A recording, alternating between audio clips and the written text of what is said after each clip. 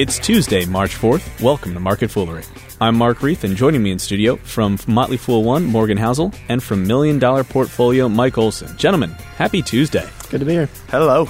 We had a hint of snow here yesterday, which meant no show, leaving us with plenty to catch up on from the last few days, including the departure of Apple's CFO and Warren Buffett's latest annual letter to Berkshire Hathaway shareholders.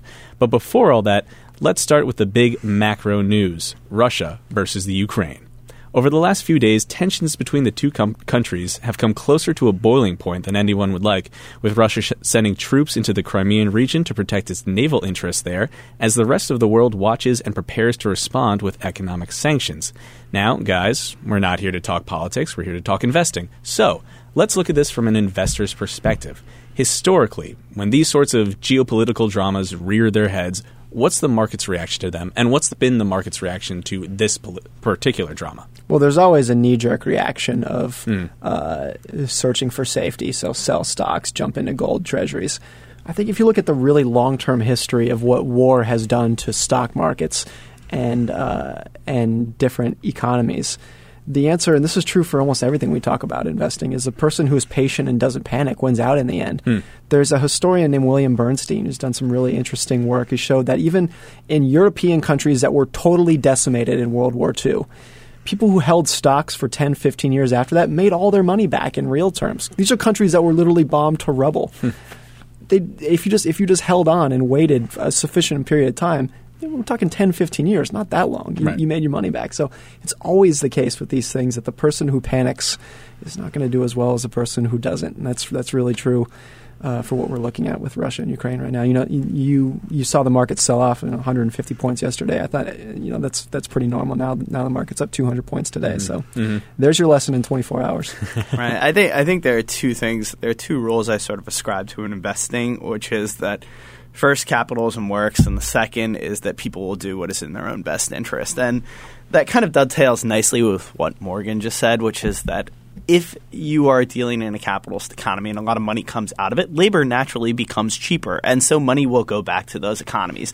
And then there's the second bit, which is in the context of a very global and interconnected economy right now, you could very easily make the argument that a country like Russia, this time it's maybe different. They are going to do what is in their best interest. And so they're not going to push the envelope right here because there will be enormous capital flight, which is very much to their detriment. This is very much a resources-rich economy, and the marginal consumption of their wares is predicated upon the health of European and Eastern European countries. They know what's good for them. They also know that if the U.S. were to impose economic sanctions, that could make what is already a bad situation worse. The ruble plummeted to a very, very low point yesterday. And they know it's good for them. So I don't think that this is something you really worry about. This is Tom Friedman's cute rule. I don't know how serious it is, but no two countries that have a McDonald's in them have ever gone to war with each other. Yep, it's a classic. That rule may very well be breached someday, but I think there's truth to the general idea that the global economy is intertwined, and it is very much not in most industrialized countries' interest to go to war with another industrialized country. Things get real bad real quick. Yeah. It's amazing how much an economic sanction or two can do. So who you have to worry about are the countries that are not intertwined with the global economy, like North Korea. Right. Well, I mean, they have a lot less to lose. Right. The ones that don't have anything to lose are the ones you worry about. You worry about the Irans. You worry about the North Koreas. Very reasonable.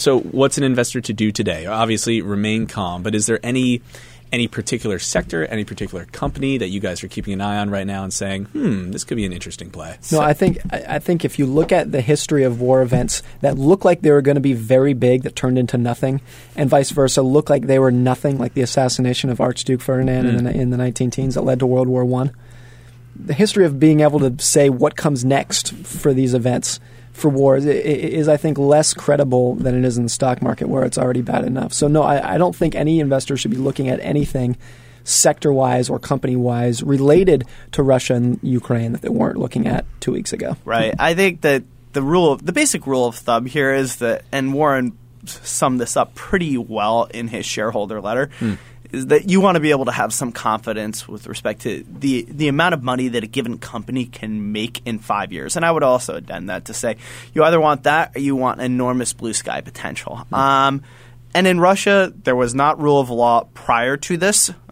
And, arguably speaking, because Ukraine very much exists at Russia's behest, they were in the same position by corollary. So I wouldn't have invested in a Russian company before this, and I don't think that I would invest in a Russian company now. Fair enough. All right. In other news, late last week, Mt. Gox, once the third largest Bitcoin exchange in the world, filed for bankruptcy after announcing that $500 million in Bitcoins had been stolen. The price of Bitcoins dropped in response to the news, but has since recovered. Now, guys, we like to talk about Bitcoin because it's an interesting topic. But when roughly 6% of the total Bitcoins in circulation can be stolen without a trace, and they still have no idea how they did this, is there really the chance Bitcoin becomes an honest-to-God currency? Well, a lot of what people liked about Bitcoin was that it didn't have the interference of awful things like FDIC insurance. That was the allure of it. And now people are realizing that maybe things like FDIC insurance are kind of – there's a reason that we have them in place. Right. So, I think it might be the case that with Bitcoin that what people thought was its benefit or it's actually what's going to take it down. Warren Buffett also made a great point on CNBC yesterday morning where they asked him if Bitcoin was a currency, and he said, "Well, Bitcoin only has value right now because it is exchangeable for U.S. dollars or euros or yen or whatnot. Right. That's what makes it valuable. It's exchangeable to paper currency. It's the same with gold. Actually, gold has value because you can exchange it for dollars. You can't.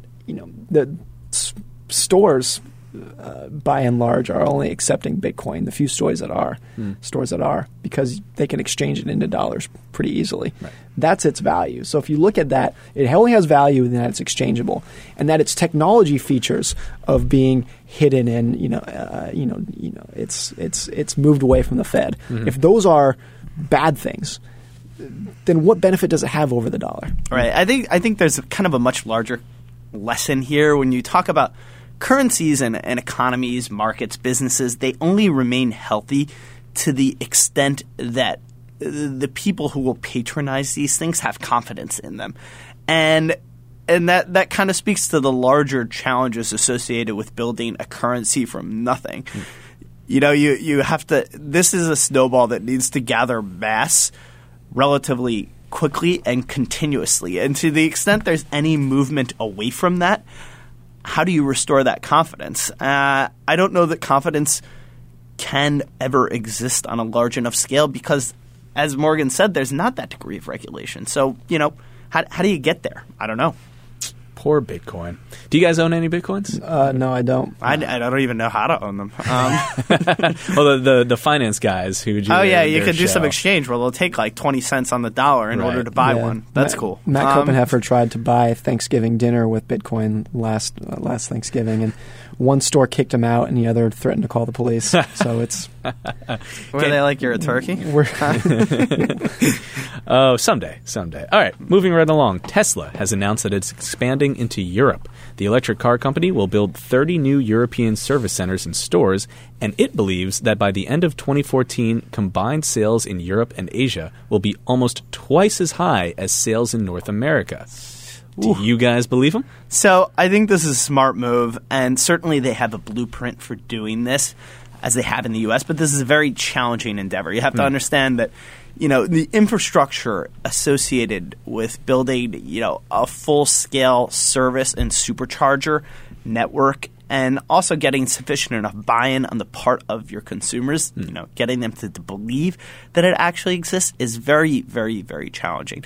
And then, even if you wanted to go ahead and take the view that all of this is going to work, let's just zoom out, take a 10,000-foot view here. I was doing some math on this the other day just for curiosity's sake, and it's actually quite relevant right now. So the market right now has priced Tesla as if they're going to claim a 1% share of the global market, move their vehicles at a $50K price tag, and have industry best profit margins to the tune of 3 percentage points. Now that's all very, very possible. And if they execute flawlessly, it's theirs to take. But an industry so cutthroat, and also remember they sold 30,000 vehicles last year. That's a really hard undertaking. The expectations are sort of stacked against them. Well, you had mentioned that to expand in Europe is difficult. The capital expenditure that you need, it's a big undertaking. But if there's any company that has proven that it is up to big challenges of big undertakings, I think Tesla has proven. that it's up to the challenge. Over To the your last 5 point, years, yeah, no. I mean, they've broken into when is the last time you've heard of a startup auto company? Right. I mean, the fact that they've even been able to become relevant, and I think this is a credit to them because they have these modular manufacturing processes, and they've managed to keep a lean sort of supply chain and R&D, which when you look at the auto manufacturers that have been troubled, the GMs of the world, I think there's something like they had like 30 R&D platforms. Mm-hmm. That obviously doesn't scale well. So, they've proven that, yes, they understand some things that other people have done very badly.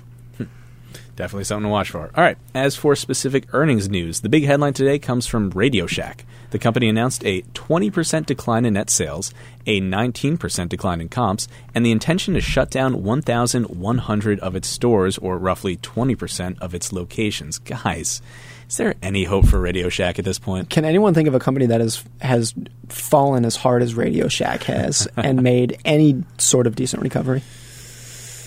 I mean, turnarounds are just a horrible game to start. I really fail to see how there's any future for the company whatsoever outside of museums. I'm sorry to say. There's one word, and everybody else has said it, but I'll say it again, and that is Amazon.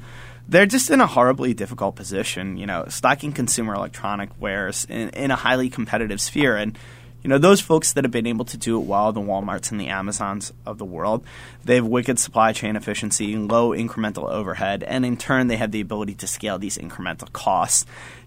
The Wall Street Journal, there was a great article on it this morning, which kind of summed it up really well. So Radio Shack has 5,000 stores, 27,500 employees, 3.5 billion sales. Let's compare that to Walmart or Amazon. $470 billion in sales and 2 million employees for Amazon. Mm-hmm. $75 billion in sales and 117K employees at Amazon. I think you can see how this story is going to end, and it's not one that you want to be on the other side of. The Radio Shack Museum. Would anyone pay to go there? I would. Oh, really? And see some old brick Nokia phones from back in the day? Right, and some cables. And they'll have Circuit City there, too. Switches. Right. Nice. Good Circuit City shout-out. All right. Earlier today, Apple announced that CFO Peter Oppenheimer will retire by September. Oppenheimer has worked at Apple for about 18 years and been its CFO for the last 10 of them, so he seems like a pretty integral part of the company. Are you guys worried at all about him leaving? Do we like the new guy, Luca Maestri? I hope I'm pronouncing that right. What do you think of the transition? I don't know anything about the new guy, but for a company like Apple, a CFO is important. He's a key part of the company, but it's not what's going to make or break Apple's future 10 years from now. Right. You want all of your talent in product guys and marketing guys, and that's where the talent is stacked in Apple. So no, I don't think 10 years from now we'll look back at this as any sort of turning point. But when you pay your employees as well as Apple does, some of them are going to want to retire. Yeah, I think this is not something you really worry about. It seems to be a fairly well choreographed transition. Mm-hmm. And, if you look at the collected tenure of Apple executives, it's hard to believe that this is sort of like a morale or culture issue. This guy's been here for 18 years. They hired this guy a year ago, and from the very moment they hired him, he was appearing on conference calls. So it looks like, this guy's 51. He's been at Apple for 18 years. I'm just going to go ahead and put out that he might be absolutely exhausted and wants to take advantage of the fact that he's absurdly wealthy before he dies. All reasonable. Okay.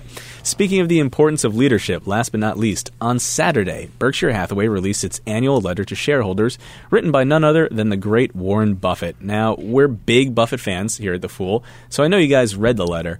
What were some of your highlights from this year's letter and maybe some practical takeaways for our listeners? Well, we were talking earlier that basically every one of these letters for the past 20, 30 years, plus Berkshire Hathaway shareholder meetings in Omaha, says virtually the exact same thing, just slightly reworded a little bit. He's kind of screwed himself just because he's done it so well. Now everyone's bored with it. But it's really interesting. We still, anxiously await these letters and read every word when they come out.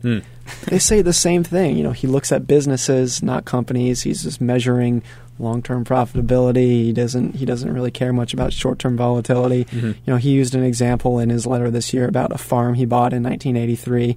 of just looking at long-term earnings and not care what the short-term volatility of that price would have been. Space, a retail store in New York City. It's the same thing year after year after year, but we still like it. So there's... He's got a buy and hold mentality for investing. It's a buy and hold mentality for letter writing. And I really think there's a takeaway from that is that buy and hold investing is not complicated. It's not the kind of thing where you can write a brand new letter every year that has new insight and new tips. The tips are really very simple. They can be summarized in a couple pages. You want to buy good businesses that you can predict and hold them for the long term, and it's really not much more complicated than that. Right. Yeah, I think there were two kind of interesting bits when you talk about the importance of enduring businesses. The one thing that he hammered on, and this is sort of a Berkshire-specific point, is that he thinks Berkshire shares are worth way more than 1.2 times book value. Mm-hmm. He has publicly said that if and when Berkshire shares trade below 1.2 times book, they will repurchase them. I think there's a little bit of a Jedi mind trick going on there in that if he says that, why is the market going to send shares below 1.2 times book value? But if you wanted to take a practical implication of this, and this is just some back-of-the-envelope math, if Berkshire shares were to trade at 1.2 times book, the implication is they'll do a 12% return on equity and 3% earnings growth. The historical average of the S&P, 15% ROE and 6% earnings growth. I think that's right, Morgan? Sounds about right. Mm-hmm. So when I ask myself that question, do I think Berkshire is a higher quality business and their businesses are higher quality and they'll be able to at least grow at the rate of the S&P? Yes. Another point on that specific matter, the insurance business is horrible. It's just horribly commoditized, cutthroat competition. And he noted that their insurance operations, they have made a profit on the insurance policies. Insurance companies have two sources of income, the insurance business and investments.